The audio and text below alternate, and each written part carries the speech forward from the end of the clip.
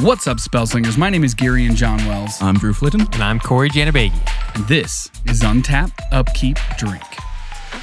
Beer up.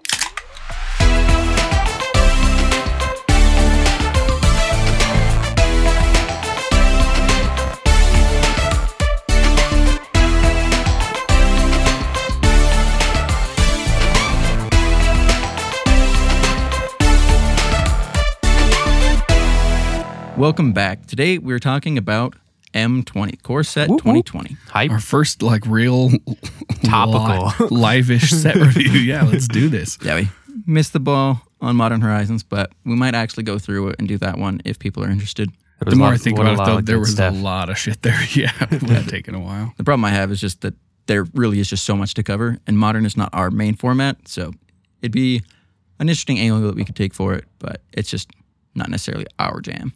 Yeah, and I guess the core sets are a good way to jump in for anybody playing, so it's fitting that we just jump in right here. But first, let's jump into the beers. Oh, Beautiful. yeah. So I'm rocking the Grand Teton 208. It's an Idaho beer. It's a session ale, 100% Idaho ingredients.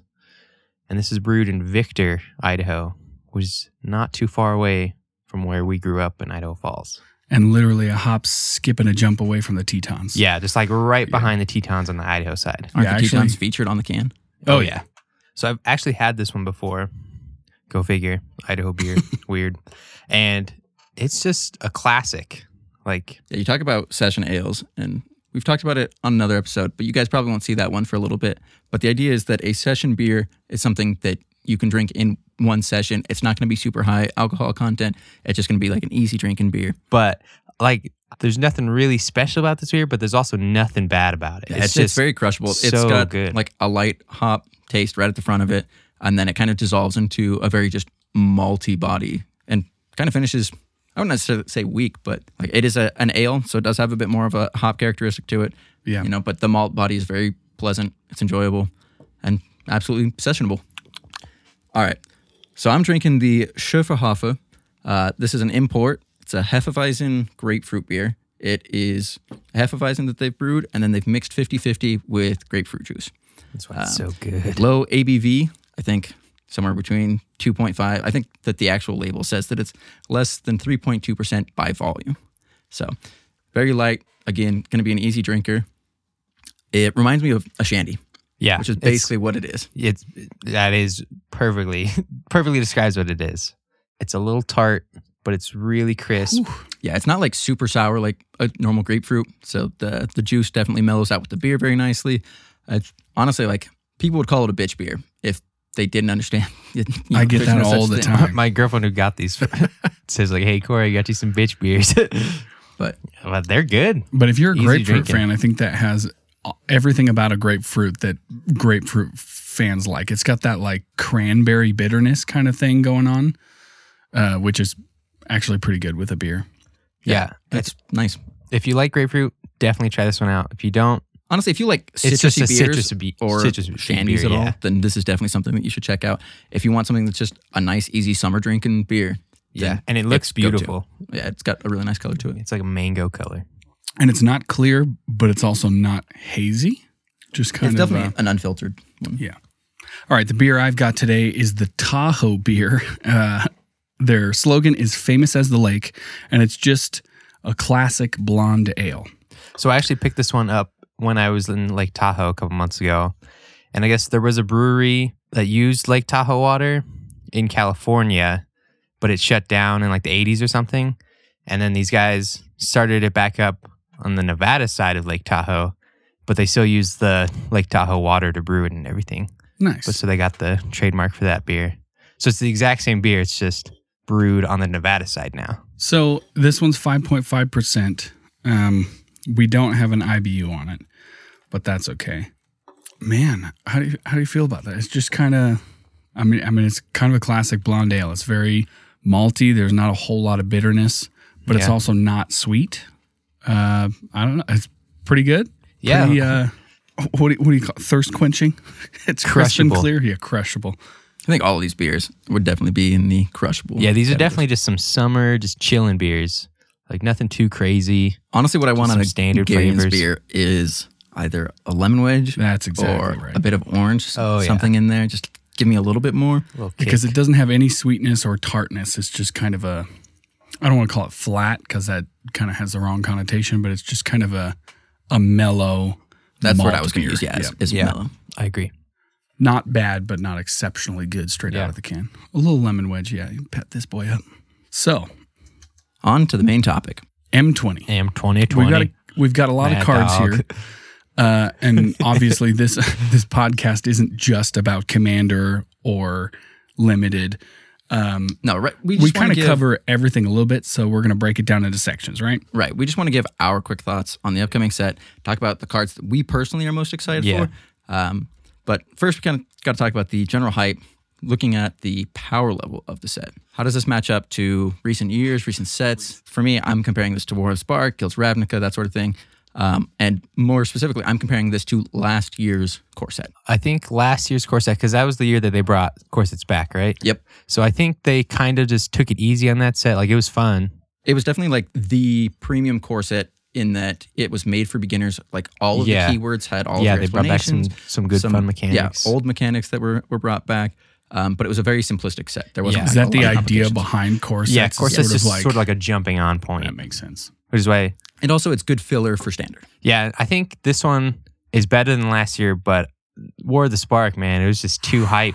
Yeah, I do think that it does have the higher power level compared to last year, but I think Corey's right that War of the Spark did come out. I mean, 37 Planeswalkers, including Yeah. the buy box promo. And just like the Ravnica block, just like bringing back Shocklands and so much good stuff. There's definitely a lot of good, fun stuff in the set, but I don't think it matches up to the Ravnica block. And Yeah. that's okay. That's totally fine. Definitely agree there, especially since the Ravnica block. Well, for one, Guilds of Ravnica and Ravnica Allegiance were both able to focus on 2 color pairs a lot Yeah. stronger than what a core set is able to. Yeah, that's very And fair. we'll see that as we're going forward here. Just looking at the archetypes in the set, they're not as well hashed out, and some of them are kind of lacking. Yeah, I don't think the Ravnica block would have been a good. Well, the first 2 sets in the Ravnica block would have been a good jumping on point because it is just 2 colors. Just focus on those. Yeah. But I don't think War of the Spark would have been a good set because people No. jumping in War of not the knowing Spark what was planeswalkers complicated as were. fuck. Yeah. War of the Spark was for the fans. Yeah, I and it think was that's something so that awesome. was very much like integral to War of the Spark, was just making sure that those who had followed the Gatewatch saga for the past Those were 3 invested. years or whatever, people Yeah. exactly, the people who are invested in the story and just in the gameplay got to see kind of the way that it was finishing. It Yeah. also allows Wizards to open up and kind of start fresh here with Core 20. Yeah, I think it's definitely an improvement over the last year's core. And I think knowing that that's kind of where they're going with sort of introductory sets, hopefully that means they're going in the right direction and kind of upping it just a little bit each year. So comparing that to recent sets, all well and good, but let's get more into what the cards want to do, what the archetypes are. But as we're getting into that, this episode is going to be released right before pre-release. We want to make sure that we're encouraging everyone to go to pre-release.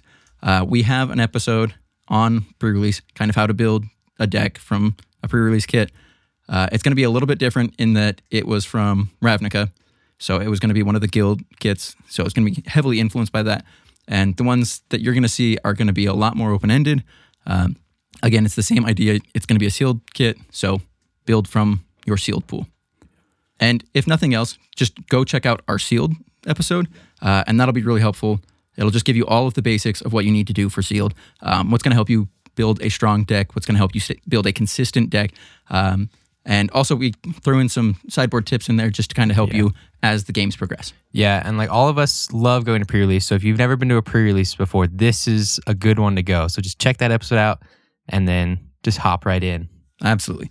All right, so we're looking at the archetypes of this set. We have all of the color pairs that are more or less represented. We've got white-black life gain, blue-white flyers or blue-white skies. That one seems to be a very strong archetype in this, a lot of support for it. We've got white-green, which kind of has 2 different things. We've got this go-wide strategy and also like this really heavy emphasis on auras, primarily in white, but green has definite support for it. We've also got the white-red weenie / go wide kind of strategy. White and green has some token stuff, but the white-red go wide strategy looks like it's going to be a decent way to pull white into the more aggressive instead of defensive side. And then we've got blue-black control / draw, which Sounds fun as I mean, just sounds good. draw is going to be in the control. Drawing cards is part of the control strategy, but there seems to be a more heavy emphasis this time around on just drawing cards and getting the value off of it. So I wanted to throw that in there. And then there's also a lot of black and green graveyard recursion. that classic Golgari shit. Yeah, I'm into that.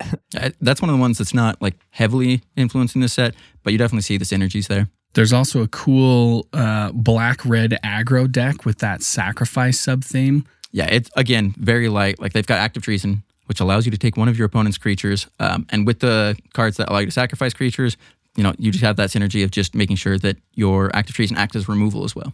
And then there's also My Jam, which is just elementals. Yeah, we've got Teamer Elementals, and that's broken down into 3 different groups. Yeah, there's blue-green, blue-red, with a little bit of spell slinging on the side. And then there's just red-green, Straight up. just aggro gruel elementals, all of which I can get down with. So, talking about pre-release, hyping it up a little bit here. Corey, what are you looking forward to? So all of us came up with a list of cards that we're looking forward to in a bunch of different categories. And right now, these are ones that we want to play. We're looking forward to playing at pre-release specifically. So I didn't really put these in any order. I just put some good cards that I thought would be a lot of fun.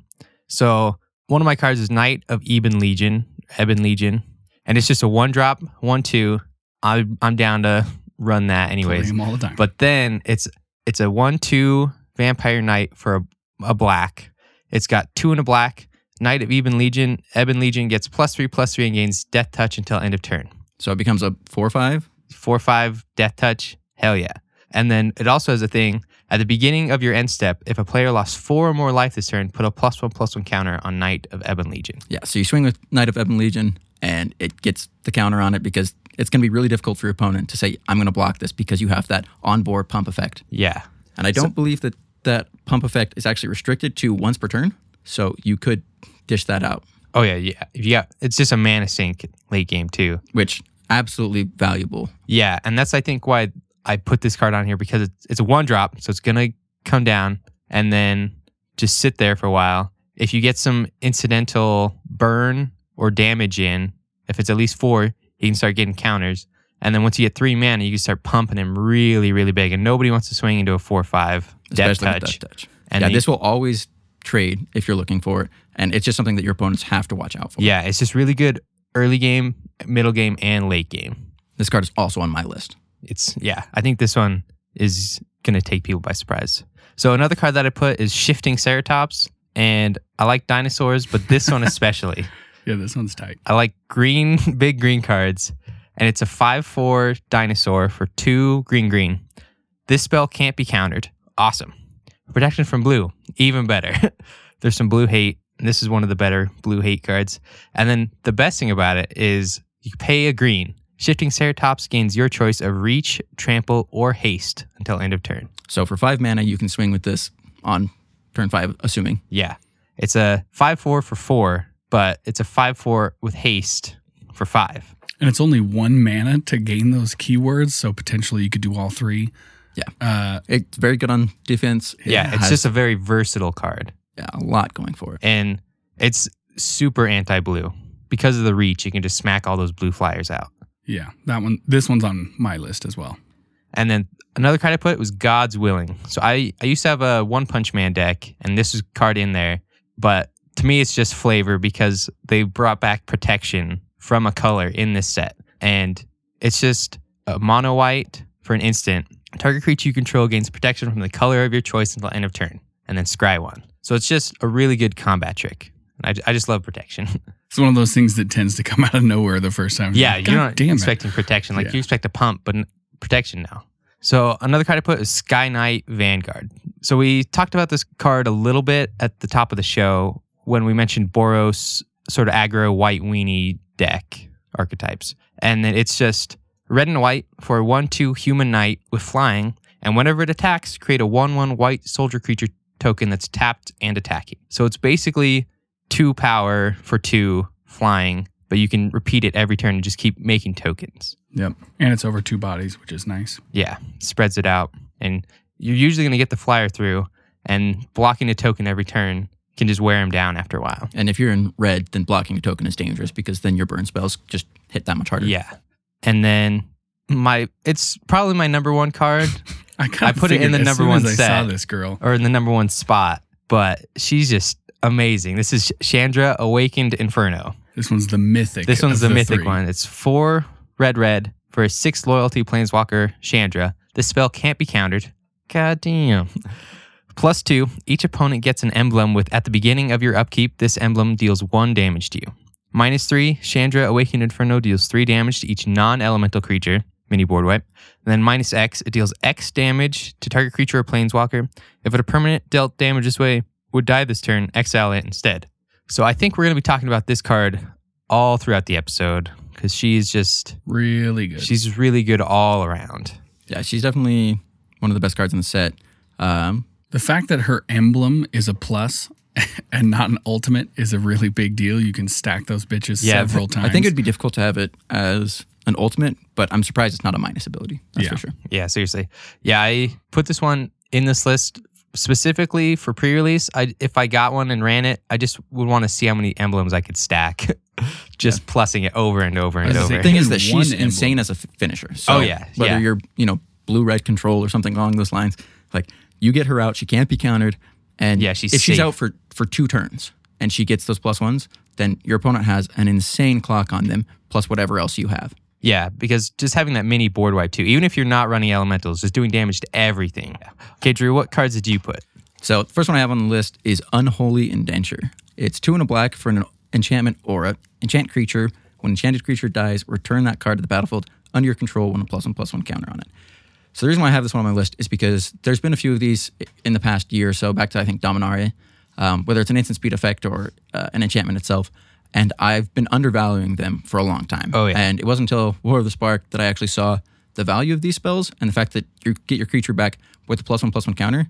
I mean, if you have any bomb, you should run this card just because you get your bomb a second time. And if it has an ETB effect or whatever, it gets that much better. Yeah, And I think anytime you can protect your creature for 3 mana like that, it's going to be value. I think one of the best parts about this is that you can use on other people's creatures too, because it's just enchant creature when it dies, return it to the battlefield under your control.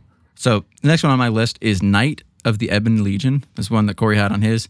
I'm excited just to play this card in general. I'm excited specifically to see how it does in the EDH scene. Yeah. A 1-drop that's in Markov or something like that just gets that much value. And the fact that you get those +1/+1 counters, this thing becomes a real threat even in EDH very quickly. Oh yeah, it's a lot easier to shoot people for 4 more damage in EDH.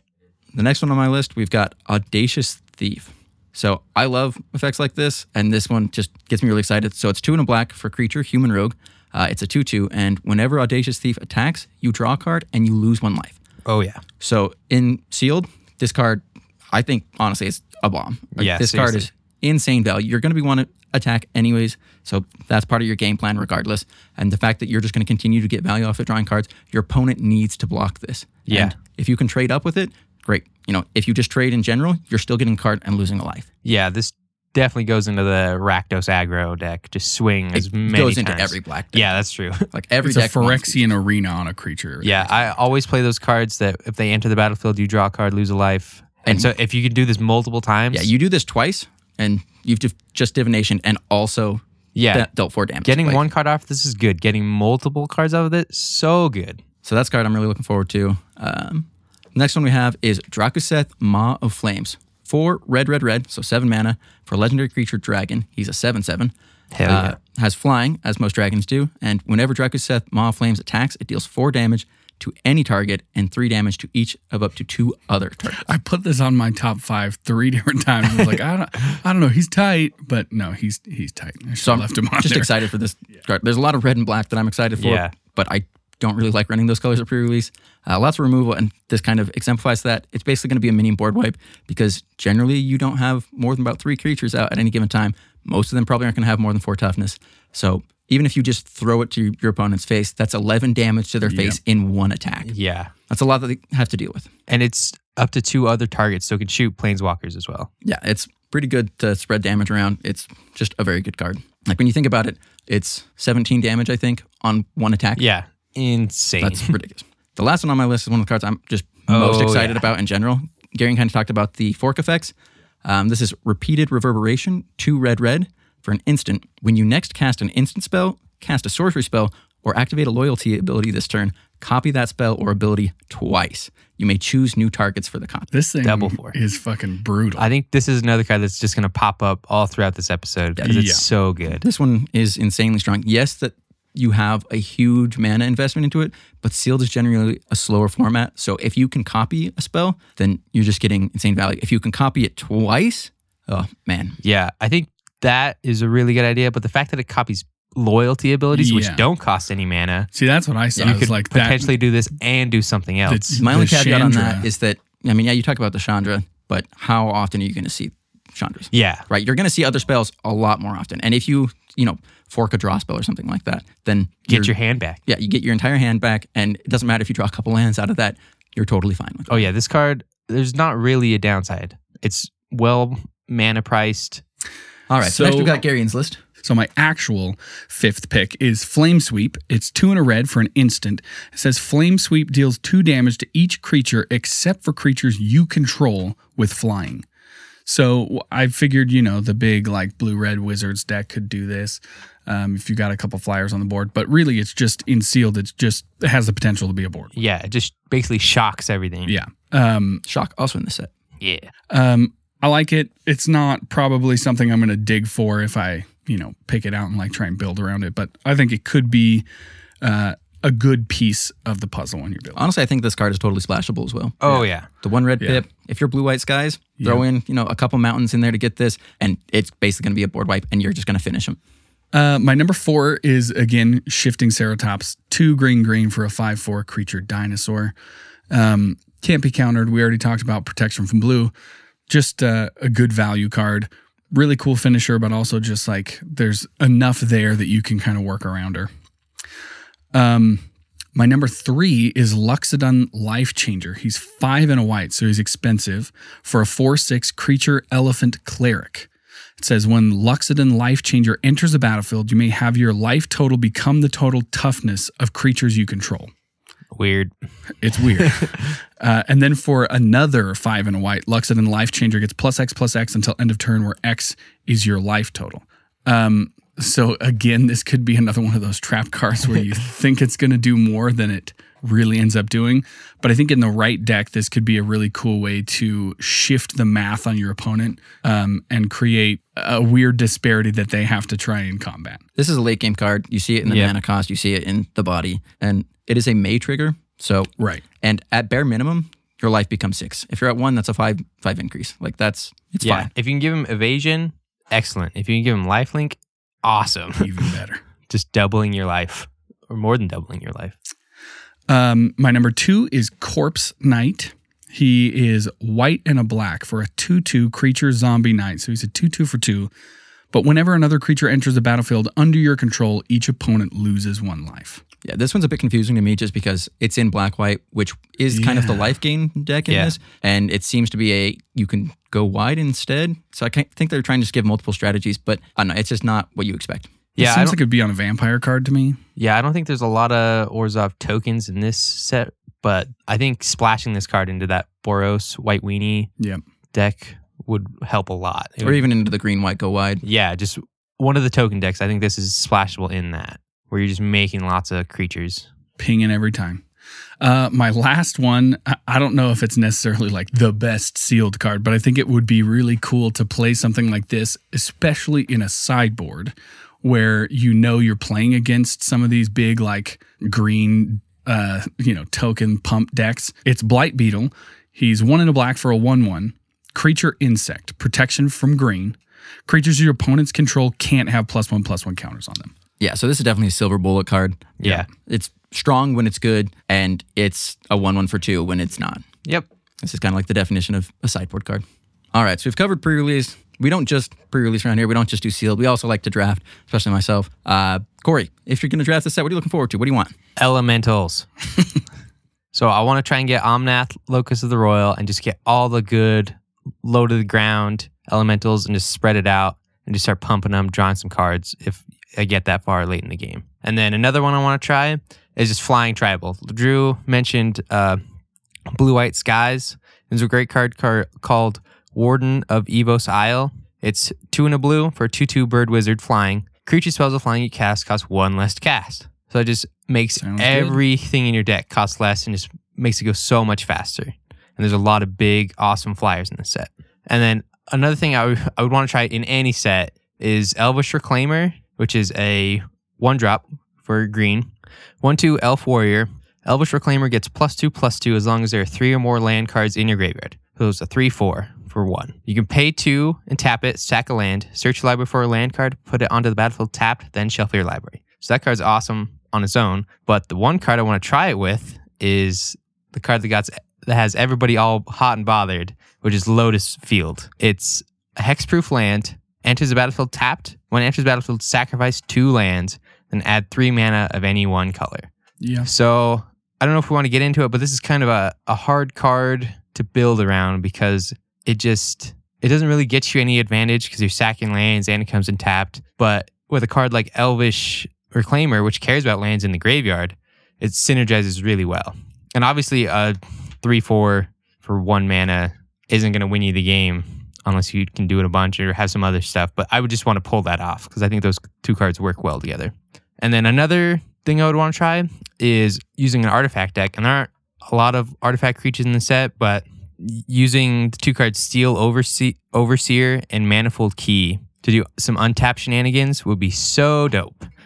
So Steel Overseer is a 2 generic mana for a 1/1 artifact creature construct. You can tap it, put a +1/+1 counter on each artifact creature you control. So it includes itself. And then Manifold Key is a 1-drop artifact. It says pay 1, tap it, untap another target artifact. So you untap your Overseer. And it has 3 and tap it. Target creature can't be blocked this turn. So just doing that every turn, putting 2 counters on everything will just get out of hand so fast. Then you make one of them unblockable and you kill them. And you just go. And the one thing I want to do, and it's super memey, but it's just get Colossus Hammer onto a creature. I almost put this on my list, but I was trying to figure out what deck can use it. I don't even know. And the more I look, the less I think it's possible, just because there's not any ramp besides, I think, New I was gonna Horizons. say there's not even any good dorks really. No, Mana there's dorks. like, you have to get like 8 hard mana. So Colossus Hammer is a 1-drop. But that win is gonna be So Colossus Hammer is a 1-drop artifact. It's an equipment. Equipped creature gets +10/+10 and loses flying. And it's got an equip cost of 8. 8 hard mana.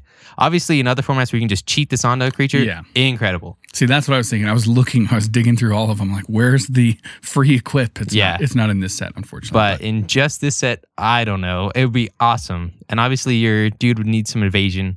It might work really well in the artifact deck with Manifold Key, just giving something unblockable. But I think it would just be hard to pull off. But so awesome. Yeah, it's just, you're spending so much mana just to equip, and they can kill it in response. And like, there's a lot of risk going into it. It's not good. You can't put it on your flyer to get that free damage in. Yeah. And then I've got an honorable mention of a really, really messed up thing, but it's Tectonic Rift. It's 3 and a red, destroy target land. Creatures without flying can't block this turn. But I want to do that with repeated reverberation and fork it twice. Just murder everybody's Blow up lands. 3 lands for 8 mana. I mean, you do that and your opponent's probably not coming back. Yeah. All right. Okay, Drew, what do you got? So first one I have is, it's kind of just like a me strategy, which is just go wide, specifically focusing on tokens.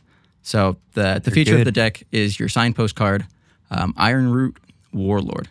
So this is a 3-drop. It's 1 green white for a star 5. It is a creature, Treefolk Soldier, and it has Ironroot Warlord's power is equal to the number of creatures you control. So already showing you that this is a go wide. It's this flag post of green white telling you this is exactly what needs to happen in this deck.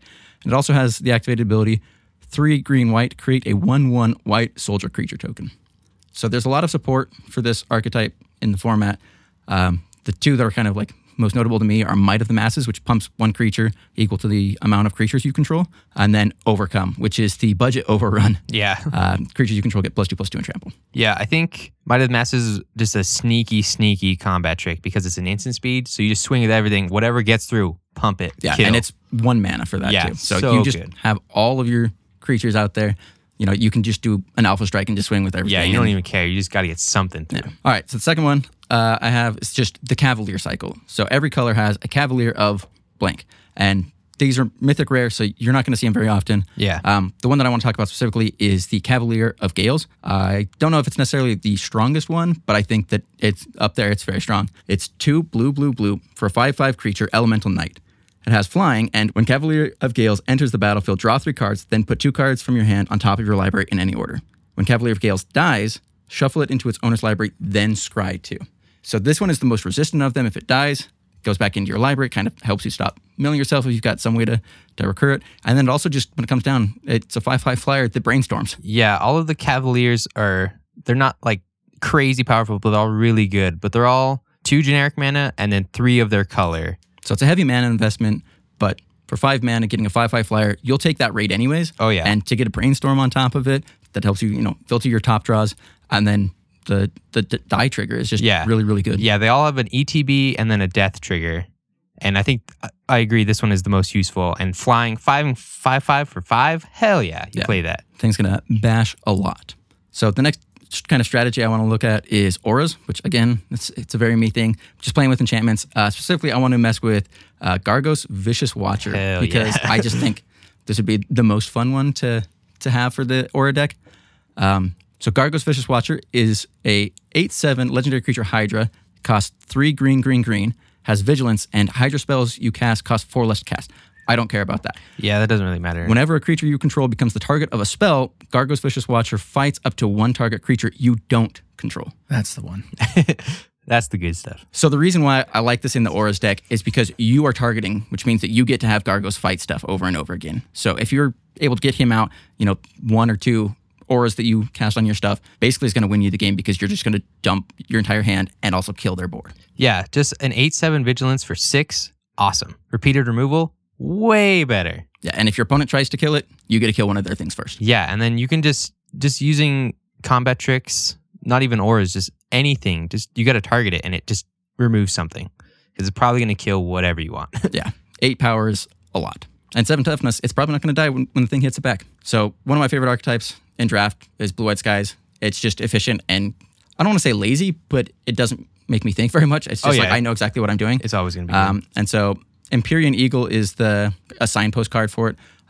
It's 1 white blue for a creature bird spirit. It's a 2/3 and it has flying. And other creatures you control with flying get +1/+1. So it's an anthem for your flyers. Clearly, again, the signpost for this deck telling you exactly what you need to do, and I'm all for it.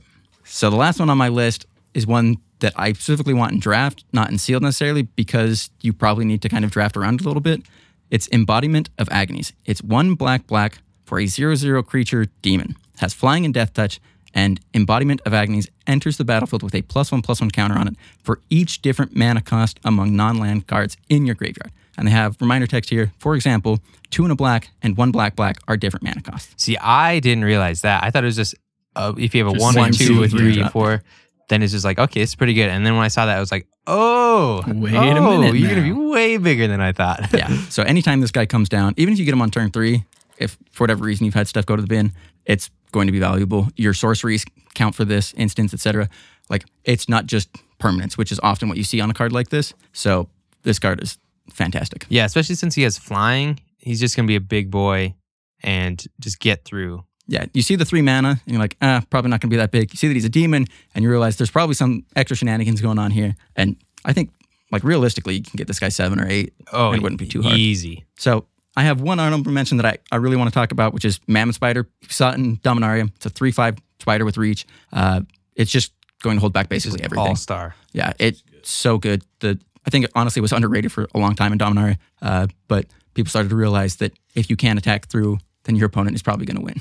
Yep. It just blocks everything. God damn it. All right. Moving on to my list, my 5th choice was the Corpse Knight. And I just figured he would be kind of cool with a low to the ground, kind of like cheap mana cost creatures strategy. I don't know if you're probably going to have enough life gain to make it like a drain type of deck, but I just think it'd be cool. You're playing creatures anyway. He's a 2/2 for 2. And Orzhov is just fun as hell to play. Yeah, this guy was also on your sealed list, so you just want to play this guy, period. I just like him. Yeah, I feel like He is he's sweet. cheaply costed and he has a decent effect. The next one you have on here is kind of a, what do you call it? Magical Christmas Land, I believe. Oh is yeah, the- this is the wish mode. yeah. Well, Year of yeah. I mean, dreams. you asked me what do I wish I could draft. The next one would be the Chandra Jack. You'll never get this. So this would probably, in ideal Christmas land, be a mono red, just fucking go type of deck. Getting two or three of those Chandras would be ideal. But honestly, just playing around one of them, if you pull them in a pack, I think could still be fun. And it could still be kind of brutal if you pull it off right.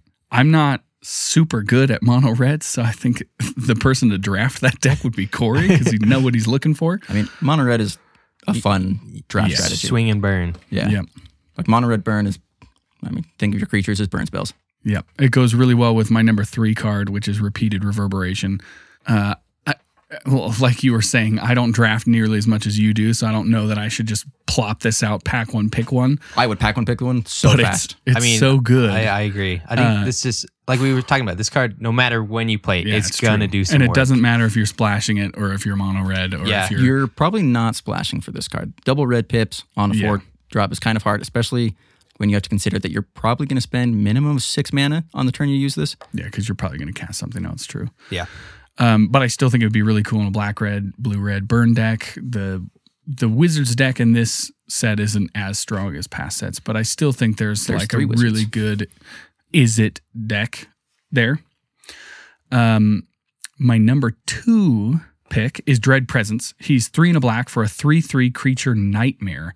And it says whenever a swamp enters the battlefield under your control, choose 1. You draw a card and you lose a life, or Dread Presence deals 2 damage to any target and you gain 2 life. So we already talked about the just value that you get out of drawing a card and losing a life. So he that could one be a life is phenomenal. Phyrexian Arena for every swamp you get. Or if you're really racing, this separates you and your opponent by 4 life every time you play a land, every time you play a swamp.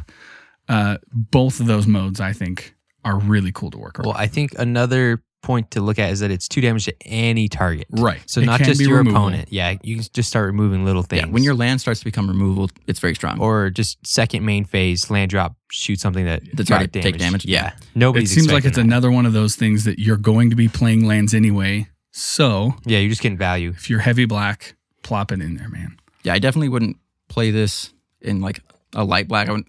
I don't think you can splash it reasonably. No, 4 I mana, don't 3/3. think It's so. just, it's okay. But if you can get consistent value off of it, even if you get 2 or 3 triggers, I think that you're more than happy with Yeah, it. if you get a removal spell and you draw a card of it, way good. Yep.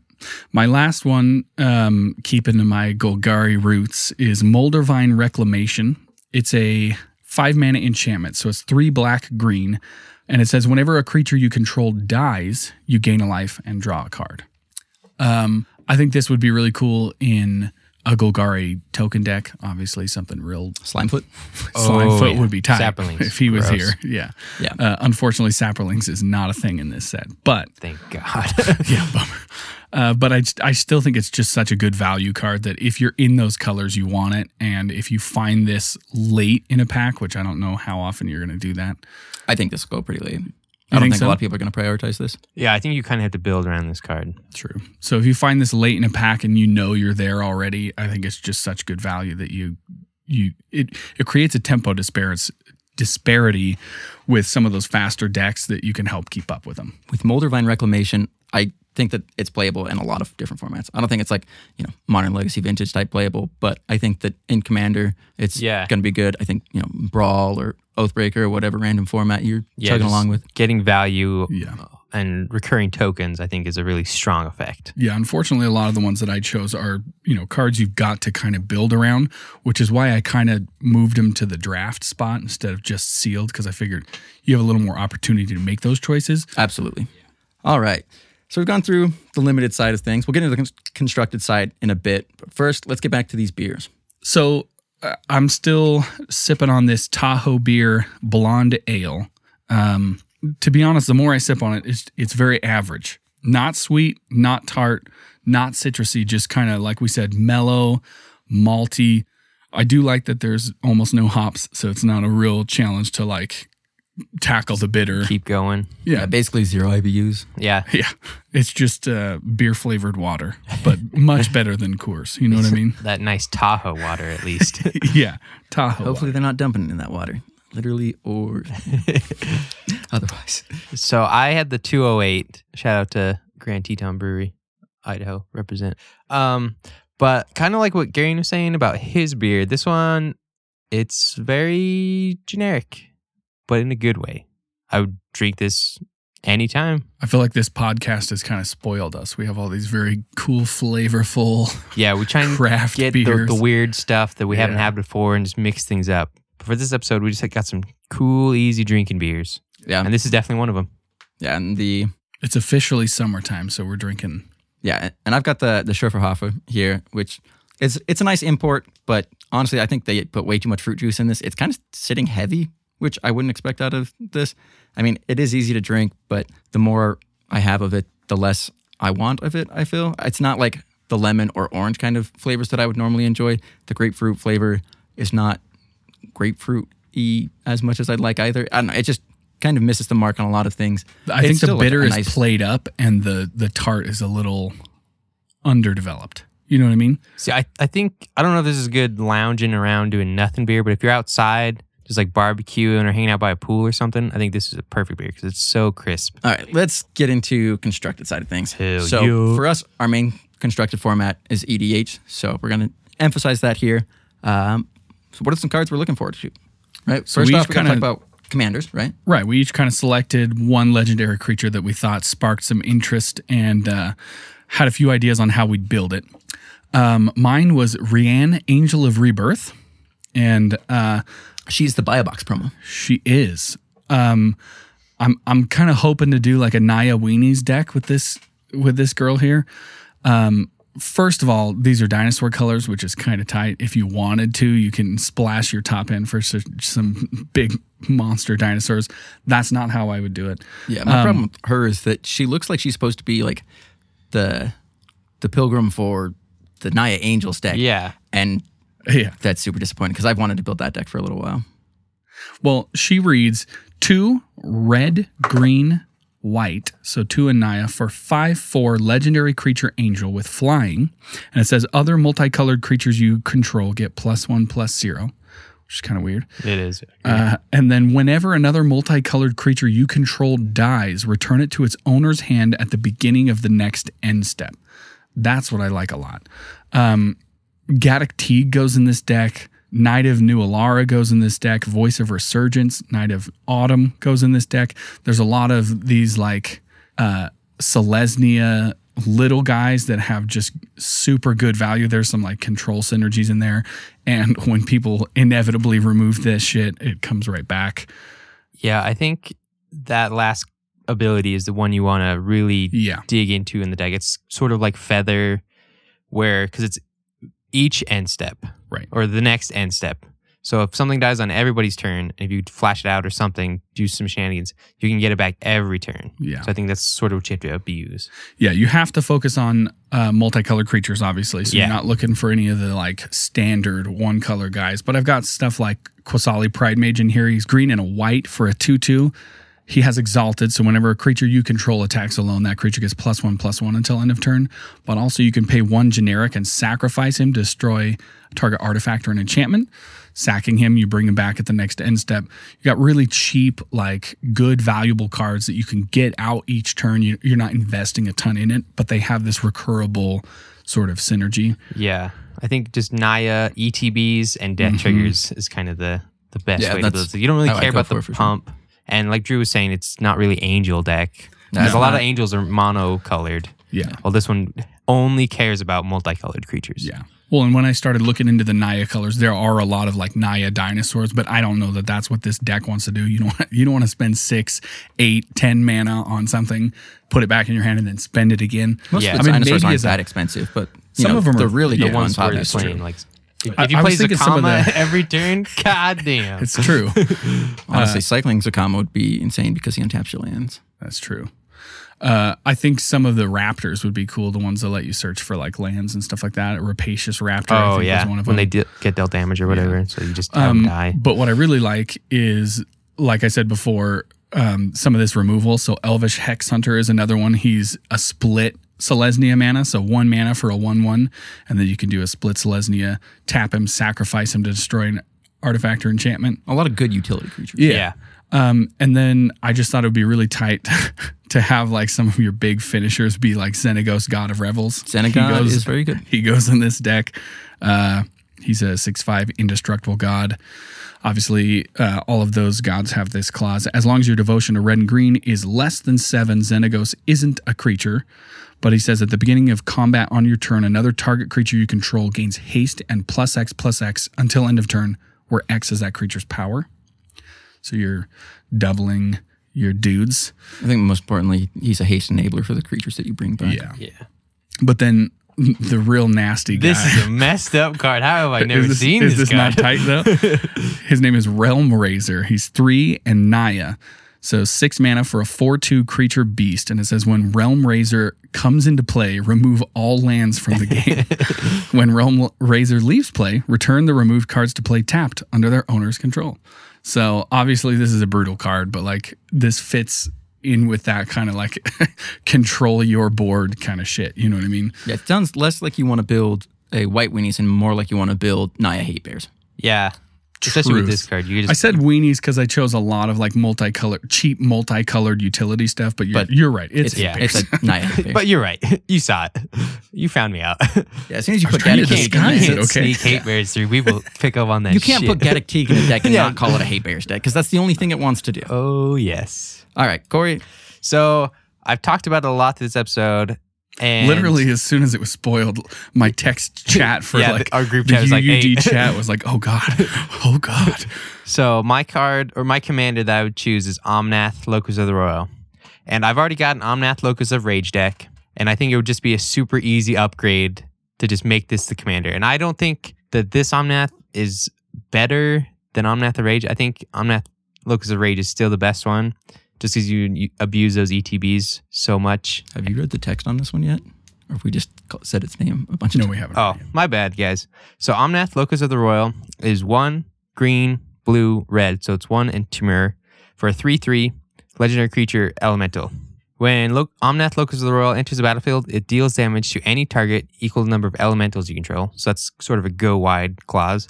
And then whenever a land enters the battlefield under your control, put a +1/+1 counter on target elemental you control. If you control 8 or more lands, draw a card. So that's more of the landfall that we know. So yeah, I think like you said, he's a little bit weaker overall. He's less focused. But I think adding he's blue still fun. is I think that pretty is the fucking key. good. Yeah, there's a lot of good blue elementals. That is sort of what I emphasized when I was thinking of this deck. Well, and the filtering and the card draw that you can get to be able to get back to the other arm. Yeah, relying on blue card draw over green or even red card draw is way Pretty better. good. And there's, like Drew was saying, there's a lot of good blue elementals. Maelstrom Wanderer is one. Mole Drifter is another one. Royal Elemental. Just some Royal Elemental, bangers. I think is the one that I was thinking of. And then just there's some other good landfall cards in Simic that you just couldn't use before, like Tatiova, Benthic Druid. And then one of the new cards that I would really want to try out with the deck is Risen Reef. So it's 1 green-blue for 1/1 elemental. Whenever Risen Reef or another elemental enters the battlefield under your control, look at the top card of your library. If it's a land card, you may put it onto the battlefield tapped. If you don't put the card onto the battlefield, put it into your hand. So this is a Coiling Oracle effect, which And we've seen is very strong. Yep. Very strong. But I think this just works so well with Omnath, Locus of Rage because you play an elemental, you reveal the top card. If it's a land, you put it on the battlefield, making another elemental, triggering this again. So as long as you have lands, you'll just keep going, making 5/5s. Yeah, that's a wombo super hard. Seriously. And then if you have haste or sack outlets, you just start going. And I think It's exactly the kind of shit you would do with that deck, too. yeah. That's what I'm into. I think that was the most exciting part because I think Risen Reef got spoiled before Omnath, and so it was like, ooh, that's a cool card. And then I was like, ooh, throw them all And together. actually, yeah. But I think one of the most important things about this deck is just having just another landfall deck with access to blue. And obviously, throwing Cyclonic Rift in there would just make any deck a lot better. Certainly won't hurt you. Yeah. So we'll see. Okay, Drew, what do you got? I know you're really excited for this guy. Yeah. So as soon as this guy got spoiled, like I sent our group chat like I think half of a deck basically for how I wanted to build it, and I was like, what about this card? but wait, Yeah. I can do a It's different like, oh, wait, build. I can do And this, so and this, on our and this. outline here, I have 5 different builds. Like you got Jeskai spells, you've got aristocrats, enchantments, which I think I'd just do like a pillow for if I was gonna do that. You've got storm, which is super easy. Just general tokens. Yeah, I think the commanders that Gary and I chose are very linear, while this guy is Yeah, way open-ended. You can do anything with him. But the one I want to focus on is Jeskai spells. So the commander I'm most excited about is Kaikar Wind's Fury. 1 blue, red, white, so 1 in Jeskai for a 3/3 legendary creature bird wizard. It's got flying, and whenever you cast a non-creature spell, create a 1/1 white spirit creature token with flying. And he's got an additional line of text, the more important one, which is sacrifice a spirit, add red. So the most abusable part of him. So you could do a, I don't know, general spirits deck and just like kind of get bonus value off of him. But I'm more focused on the non-creature spells. It includes enchantments, which is why I was talking about doing like a Pillow Fort enchantment style deck. Artifacts, which you could do like a Jorah Storm deck with white in it finally. But I want to talk about Jeskai spells. And one of the premier cards to me is one of the new ones from Modern Horizon, Aria of Flame. It's 2 and a red for an enchantment. When Aria of Flame enters the battlefield, each opponent gains 10 life. Seems bad, but whenever you cast an instant or sorcery spell, put a verse counter on Aria of Flame, then it deals damage equal to the number of verse counters on it to target player or planeswalker. So in a spells deck, this is going to get insane very quickly, especially in Commander. Yeah, in any other deck, I think it's just way too hard. But in this deck specifically, I think you just get so much value. So when we're talking about instant sorceries, we can't not talk about Young Pyromancer, Young Peasy. 1 and a red for a 2/1 creature, human shaman. When you cast an instant or sorcery spell, create a 1/1 red elemental creature token. I don't think that there's a single iteration of this deck where I'm not running Anointed Procession to double the tokens I get. So he just goes in super easy. Same with Monastery Mentor, which is 2 and white for a 2/2 creature human monk with prowess. Whenever you cast a non-creature spell, this creature gets +1/+1 till end of turn. So he's going to get big on his own. But he also has, whenever you cast a non-creature spell, put a 1/1 white monk creature token with prowess onto the battlefield. So again, this prowess effect is basically what Kaikar has, and you're going to be triggering this over and over again with all of the spells in your deck. Yeah, you're just buffing everybody, making more and more tokens. And I don't think I can put blue and red in a deck, in a spells deck, without playing Gutter Snipe. Oh, yeah. 2 and a red for 2/2 creature, Goblin Shaman. When you cast an instant or sorcery spell, it deals 2 damage to each opponent. This, again, going to get out of hand. This is a quick way to kill everyone once you get going. And if you have to rely on combat, you can use something like Battle Hymn, which is 1 and a red. Add red to your mana pool for each creature you control, which allows you to do either pump effects, or it basically doubles the amount of mana that you're going to get from your spirits if you sack all of them. There's also one that is focused on attacking creatures, so you can just send your whole board, get the red mana off of it, sack them, get more red mana off of it, which allows you to go for a big finisher, something like Comet Storm, which is X red for an instant multi-kicker 1. So you pay an additional 1 for any number of times you want to cast a spell for each target, and choose target creature or player, then choose another target creature or player for each time Comet Storm was kicked. Comet Storm deals X damage to each of them. If you're just generating an ass load of mana, you're just going to burn people out, which is a lot of fun. But if you happen to miss the mark, we've got Past in Flames, which is 3 and a red for sorcery. Each instant and sorcery card in your graveyard gains flashback until end of turn. Flashback cost is equal to its mana cost, and it itself has flashback for 4 and a red. So you can just really go off with a bunch of instant sorceries. If you don't get the value you want out of them, you've got Past in Flames to do it again, and then Past in Flames again to do it again. You really just see that this is just such a massive value deck, but it has to be based in red because the spirits that you're sacking are giving you red mana only, which is kind of weird, but if you had Phyrexian Altar or something like that, you could kind of change that into other colors. Basically the same effect. But to me, I don't have like a base red deck. I think my Grixis decks are mostly black, which is fun, but I think that this is a different angle for me. I love Jeskai spells as an archetype. It was really fun in the cons block, so I'm really looking forward to doing it again. All right, so now it's time to talk about the 99. Having the commanders is great, but what are the cards for the 99 that are going to enhance decks that we already have, or maybe kind of push us into another one? Yeah, these are just the cards you say, ooh, that's a good upgrade, or like that can replace this card in this slot, and one of your other decks that you already have. I think as commander players, primarily a lot of times when we're drafting, but especially when we're at pre-release, this is what we're looking for. Sometimes there's cool commanders that we're like, yeah, I'll probably build them. But if you're going to build a whole deck, you plan on buying them anyway. But these are ones where you're like, ooh, hopefully I pull it because I could just put them right in. Yeah, just like I know exactly what card I'm cutting for this. Just going right in. So the first one I have on my list, I kind of cheated here. I gave everyone 3 slots, but I put 3 because they're all ley lines. Yeah. So the first one, I think, is the one that everyone should be most familiar with, and that's Leyline of Anticipation. It's 2 blue for an enchantment. If Leyline of Anticipation is in your opening hand, you may begin the game with it on the battlefield. All of the ley lines are going to have that, so I'm not going to read it 3 times. But this one specific effect is you may cast spells as though they had flash. So this is the enchantment version of Vidalcan Orrery, my girl, which we talk about a fair bit just because it's so insane in Commander. And for me, as an enchantment player, like there's nothing I want more than Vidalcan Orrery as an enchantment. Yeah, I don't think we've talked about the ley lines in this episode yet, but they're all really powerful. They're reprints that everyone is looking forward to. All the colors, I think, are pretty good. And they're, like Drew was saying, they just go in. If you're running that color, you probably want to run a lot of these cards, especially Leyline of Anticipation. That was just too good. I think the second most powerful one, just in general, for Commander anyways, is Leyline of the Void. It's 2 black, again, enchantment, has the leyline text, and if a card would be put into an opponent's graveyard from anywhere, exile it instead. So having this at the beginning of the game against graveyard decks is just... Posed. Yeah, it's so powerful. This has been a modern sideboard staple for a very long time. Yeah, I think before so this got strong. reprinted, it was up to like $50 because it was played that much. I think the most important part of that about this, the text on this card, is its opponents. So you can still run it in your graveyard deck and just hose everybody else's graveyards. Yeah, it's an incredibly strong card. Like I said, it's been a modern staple basically since it was printed, and I don't think that's going to change. And now it's going to be more accessible, which I think is really, really good. The Leyline of Anticipation, I think, was about $20, something like that. Yeah. And right now they're predicting that it's going to go down to about $5. Yeah, so that's snatch insane. them up. Buy 20 of them. Yeah, really, like I think that's a card that is going to rise in value. I think I predicted that it's probably going to go up to about $15 again. Yeah, it's going to drop down once the set comes out, and then it's going to go right back up because it's played that much. Yeah, and Leyline of the Void, it's a $50 card. I think the predictions right now is like 15 to 20, but that's going to go up so fast. Oh, yeah, it's going to go right back up because people are going to finally be able to get a bunch of copies of it. I would be surprised if it's at the same price by the time this video comes out. So the last one I want to talk about for the ley lines is Leyline of Abundance.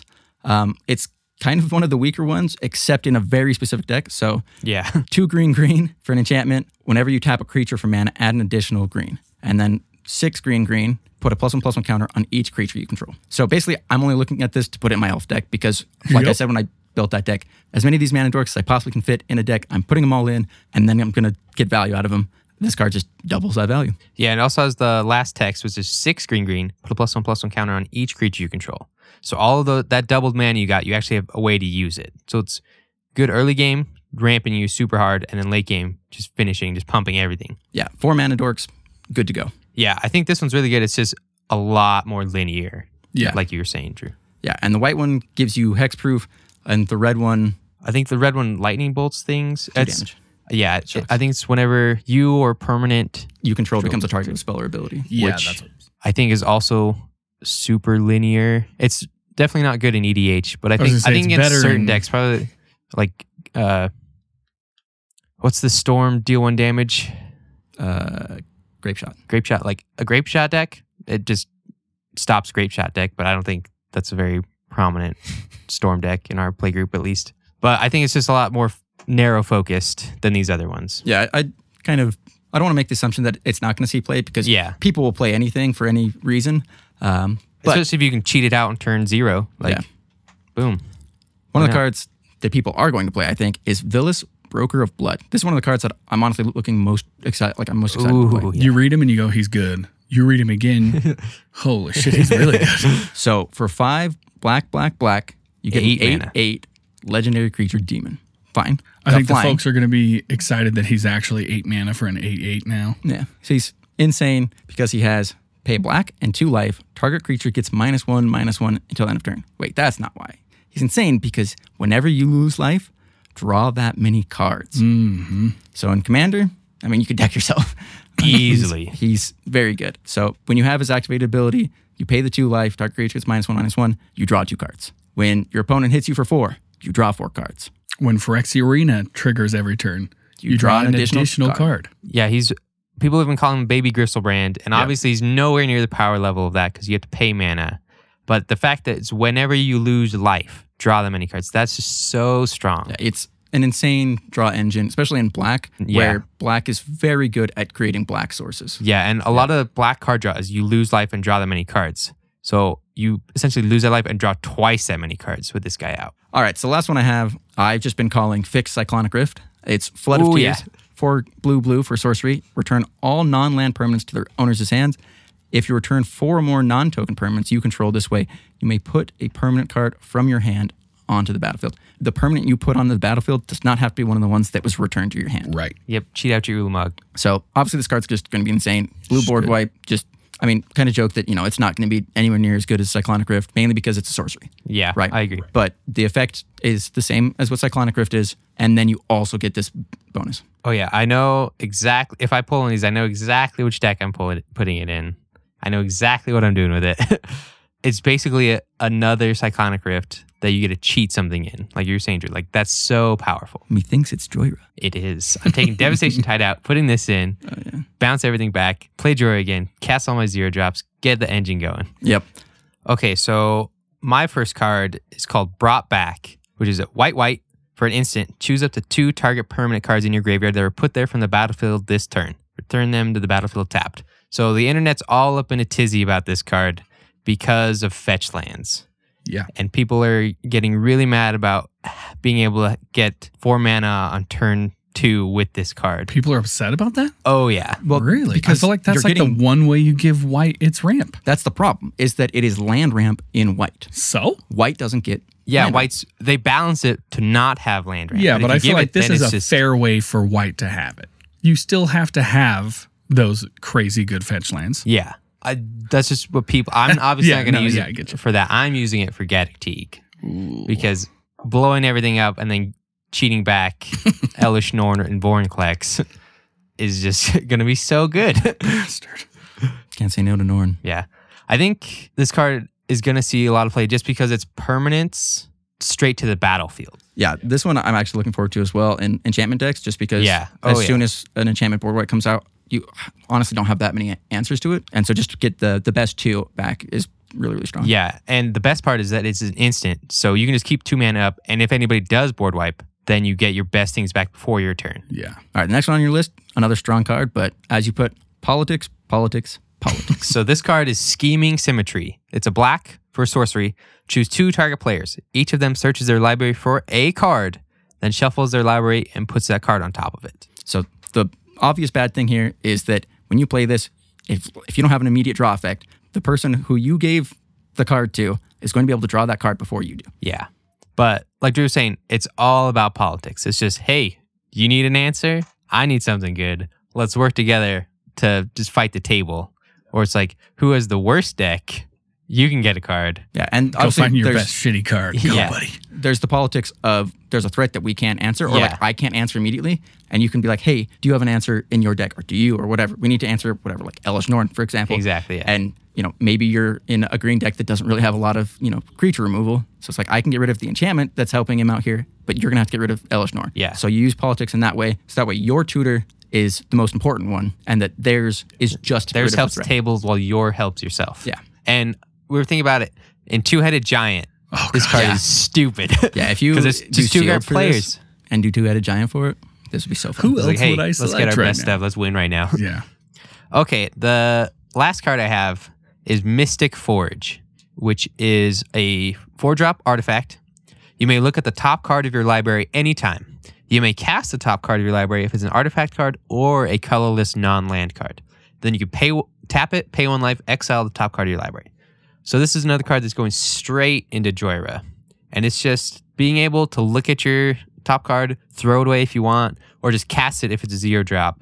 It's just such a powerful effect just to stop stalls. Because the one problem with that deck, or the biggest problem with that deck, is when you get going and you draw a land or just get into a pocket of land, you're just stuck because you need to cast artifacts and get the cycle going again and just draw and draw and draw and cast spells and more spells and just storm off. So this just prevents all of that, hopefully.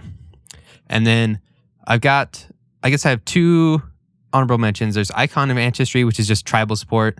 Throw that in goblins. It's a 3-drop artifact. As it enters the battlefield, choose a creature type. Creatures you control, the chosen type, get +1/+1. Okay. And then tap or pay 3 and tap it. Look at the top 3 cards of your library. You may reveal a creature card of the chosen type from among them and put them into your hand. Put the rest on the bottom of your library in a random order. Especially in Modern Red. I was going to say, this is really or good Mono for Red. goblins. 'cause Yeah. Since you don't have a lot of card draw, just pitching some lands and getting just another goblin might help you win the game. And then another shout out I have is Glinthorn Buccaneer, which is 1 red for a 2/4 Minotaur Pirate with haste. Whenever you discard a card, it deals 1 damage to each opponent. Then you pay 1 in red, discard a card, draw a card. Activate this ability only if Glinthorn Buccaneer is attacking. So I actually thought of Garen's brother Sean and his Yidris deck, which is a wheel deck. We've mentioned it a few times. But I think this might actually make a spot in that deck just because you are wheeling so much, discarding your hand, doing extra damage. Yeah, most of the time it's whenever your opponents are discarding or drawing, so this helps use your discards to keep fueling that engine. If you just wheel twice in a turn, that's probably 10 up to 14 damage extra on top of that. To each opponent. Yeah, so I think that might be just a As good if you need card to look another at. card I know, in that right? deck to win. Okay, Garen, what do you got? So the first one that I put on there, I was actually thinking of Markov upgrades before I went and looked at the list, so he just stuck out to me. It's Sorin, Imperious Bloodlord. He's like one of the cheaper Sorins that you can get as a Planeswalker. Mana cost wise. Mana Yeah, cost. we don't Yeah, know what it yeah. It's probably not going to be cheap. But he's a 4 loyalty Planeswalker. His +1 is target creature you control gains Death Touch and Lifelink until end of turn. If it's a vampire, put a +1/+1 counter on it. So just kind of Solid. going with your vampire synergies. His second ability is also a +1. You may sacrifice a vampire. When you do, Sorin Impervious Bloodlord deals 3 damage to any target and you gain a life. So the vampire deck has a lot of stuff like Dictate of Erebos and Grave Pact. You want death triggers anyway, so this can throw some damage around. And you're making tons of just dinky little tokens anyway, so I feel like that is also really good. But the big one here is -3. You may put a vampire creature card from your hand onto the battlefield. So one of the hardest parts about the vampire deck that I've found so far is that there are some really good vampires that are fucking expensive mana cost, and that really slows down what this deck wants to do because it's a fast deck. And so this is just a really cool way to try and cheat some of the, you get guys like Butcher of Malakir out for nothing instead of the For 7 3 mana mana. or whatever. Turn 3, yeah. Yeah. I think the best part about that ultimate is that it doesn't kill him. Oh, yeah. Yeah. A minus he 3 can comes stick in Because he around. four. starts at 4. Yeah. So I think he's a good include for that deck. All right. What else you got? The next card I have is Shared Summons. This one's a combo-y card. This one's kind of more of a degenerate card. It's a 3 green for an instant. Search your library for up to 2 creature cards with different names, reveal them, put them into your hand, then shuffle your library.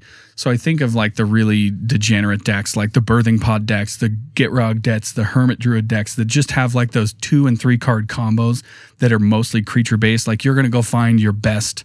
This is just another copy of some of your best like combo pieces. Yeah, I don't know if Birthing Pod necessarily wants this because it is 5 mana, but Well, yeah, that's true. It is expensive, but it's one of those ones that like if for some god awful reason you're not there yet, now you're It's just like a baby tooth and nail. there. Yeah. And then the last one you have to for cast the like creature still. you do have to But you cast get him, him. Yeah. That's the thing. The last one I have for my 99 just because he's cool is the Lotus Field.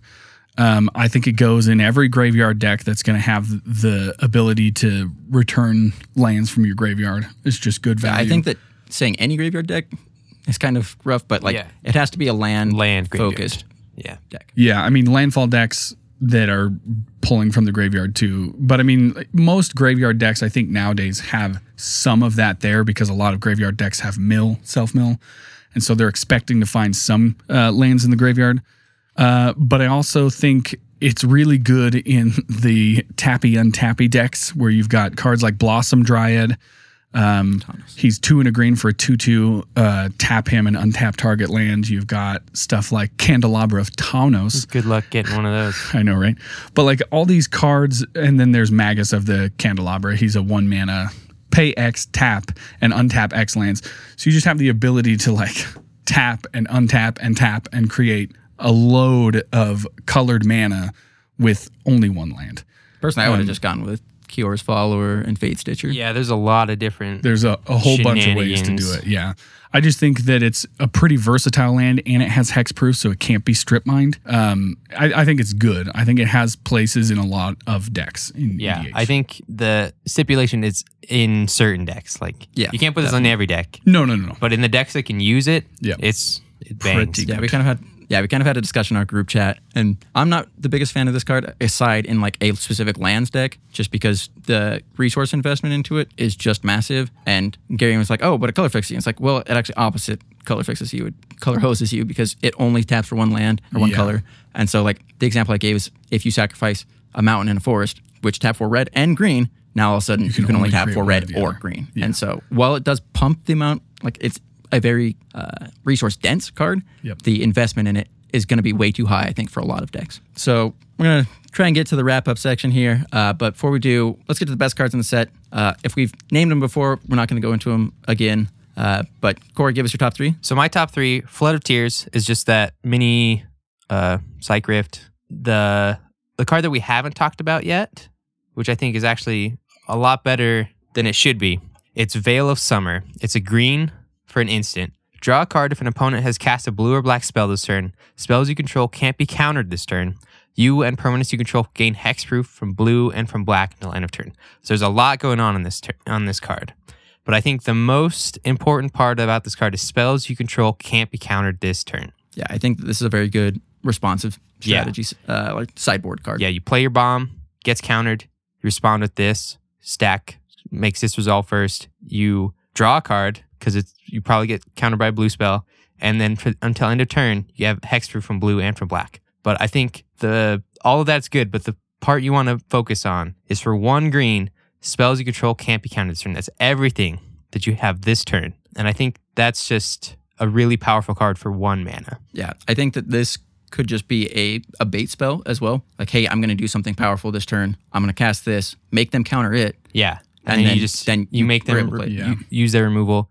You probably draw a card off it. You're going to always get value of it. You're going to protect something at the bare minimum. And then my last card is the Chandra. She's just too good. Really goddamn good. The first one I have on my best cards list is Yarok. Again, he's just the value, the colors, everything about him just makes me feel good inside. And then we've got Golos Tireless Pilgrim. He's 5 colorless for a 3/5 legendary artifact creature scout. It says, when Golos Tireless Pilgrim enters the battlefield, you may search your library for a land card, put that card onto the battlefield tapped, then shuffle your library. So first and foremost, notably, that's not a basic. You can go get any good-ass land. Get Cabal's Coffer, Cabal Guy's Coffer, yeah. Cradle. Everything. Not everything, but anything. Go get the primetime combo. Yep. Yeah. Get yourself a 2020 Indestructible Merit Lodge. Yep. You can do whatever the fuck. The big part on here, though, I think that makes him so good, as especially in EDH, for 2 and Wooburg, so 7 mana, but all 5 colors. Exile the top 3 cards of your library. You may play them this turn without paying your mana cost. So this allows you to play 5 colors as a commander. Awesome.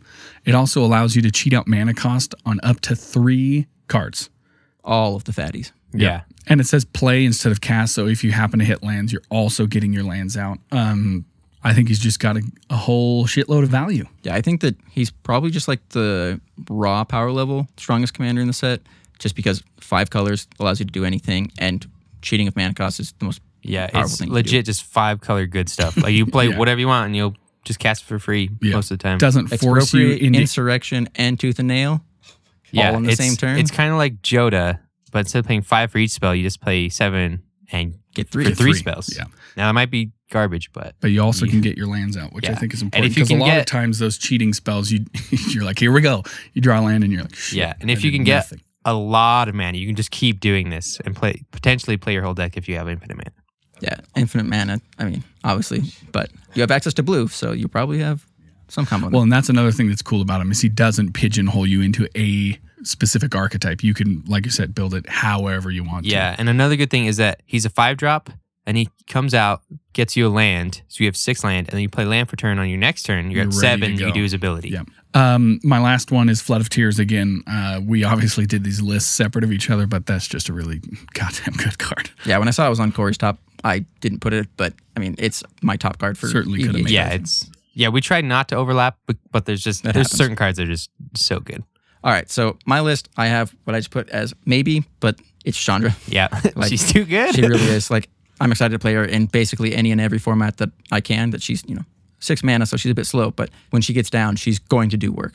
My next ones are Leyline of Anticipation, Leyline of the Void. We talked about those earlier. Giving yourself flash on everything. Drew just is hating so out. hard for the ley lines. They're so good. They are. I mean, good. I'm an enchantment player. Yeah, It's what I do. And Leyline of Void, free enchantments. potentially. Just graveyard hate on an enchantment. Love it. I've got Lil Grissy on here. We talked Villas. about him. Yeah. He good. He's really good. And the last one I have on here, I don't necessarily know if it's one of the best cards of the set, but I think it has a lot of flexibility and enables decks that maybe aren't as good, and that's Bag of Holding. So for 1 mana, it's an artifact. Whenever you discard a card, exile that card from your graveyard. For 2, tap, draw a card, then discard a card. So those play into each other really nicely. And then for 4 and tap, sacrifice Bag of Holding, return all cards exiled with Bag of Holding to their owner's hand. The potential on this card is astronomical. The fact Plus- that you get to loot rather than rummage is really important, right? So give this in every red deck, basically, in EDH, and they're going to be happy about it.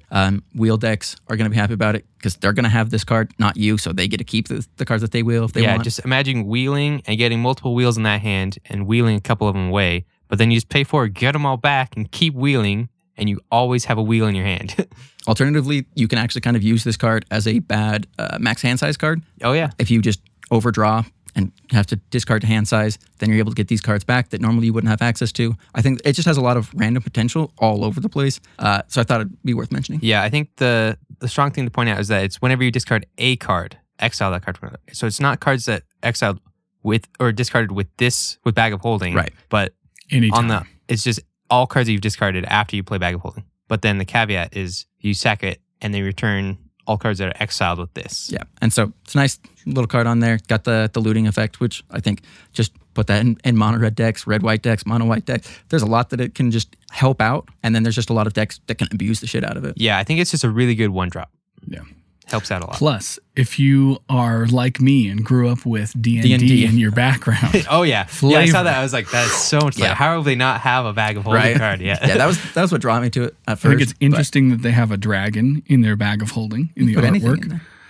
I mean, in D&D you can't. If you put sharp objects, they can tear. maybe it's. I would a very consider that soft dragon his gigantic fucking teeth to be a sharp object. It's not biting the bag. But Obviously, either that's way, D&D. it's fucking tight. Yeah.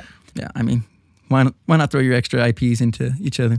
All right, so that's our primer for Core 2020. Obviously, there's a lot more cards. There's a lot of good stuff all throughout the set, but we just sort of touched on cards that we think stand out or cards that we want to build around. Just cards that have a lot of flavor. Hopefully you guys are as excited as we are for pre-release upcoming.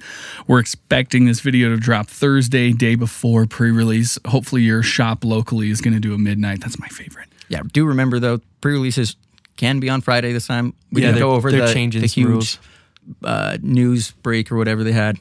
There's a lot coming, but most of it irrelevant for players. It's really just kind of how shops interact with WotC. And some of them, get the benefit of getting more product, which is going to be really nice. It allows them to change the formats up a little bit based on what's around them, what the players are doing. Yeah, they can cater to their player base a little bit more. So that's really nice. There's those cool promo packs and stuff. Yeah. But for us, pre-release is kind of like our big thing that we do around shops. So we're really excited for that. So hopefully you guys get out there and pre-release your heart out, win some packs. But thank you guys so much for listening. Hopefully we gave you enough information to go forth confidently into your pre-release. Yeah, let us know what you guys are excited for, what your polls are. Oh yeah. Yeah, what you guys want to build, what you end up building. We're totally okay with our Twitter feed being flooded with cool pack pulls. Just all pre-release, just midnight, the entire yeah, thing blows dude. up. So we've been drinking on this episode, as we usually do. We just want to remind you guys to be responsible. Don't drink and drive. Don't drink if you're underage. If you're drinking along with us, great. Let us know what you're drinking, Hopefully you guys enjoyed the episode, and as always, Have fun. but not too much.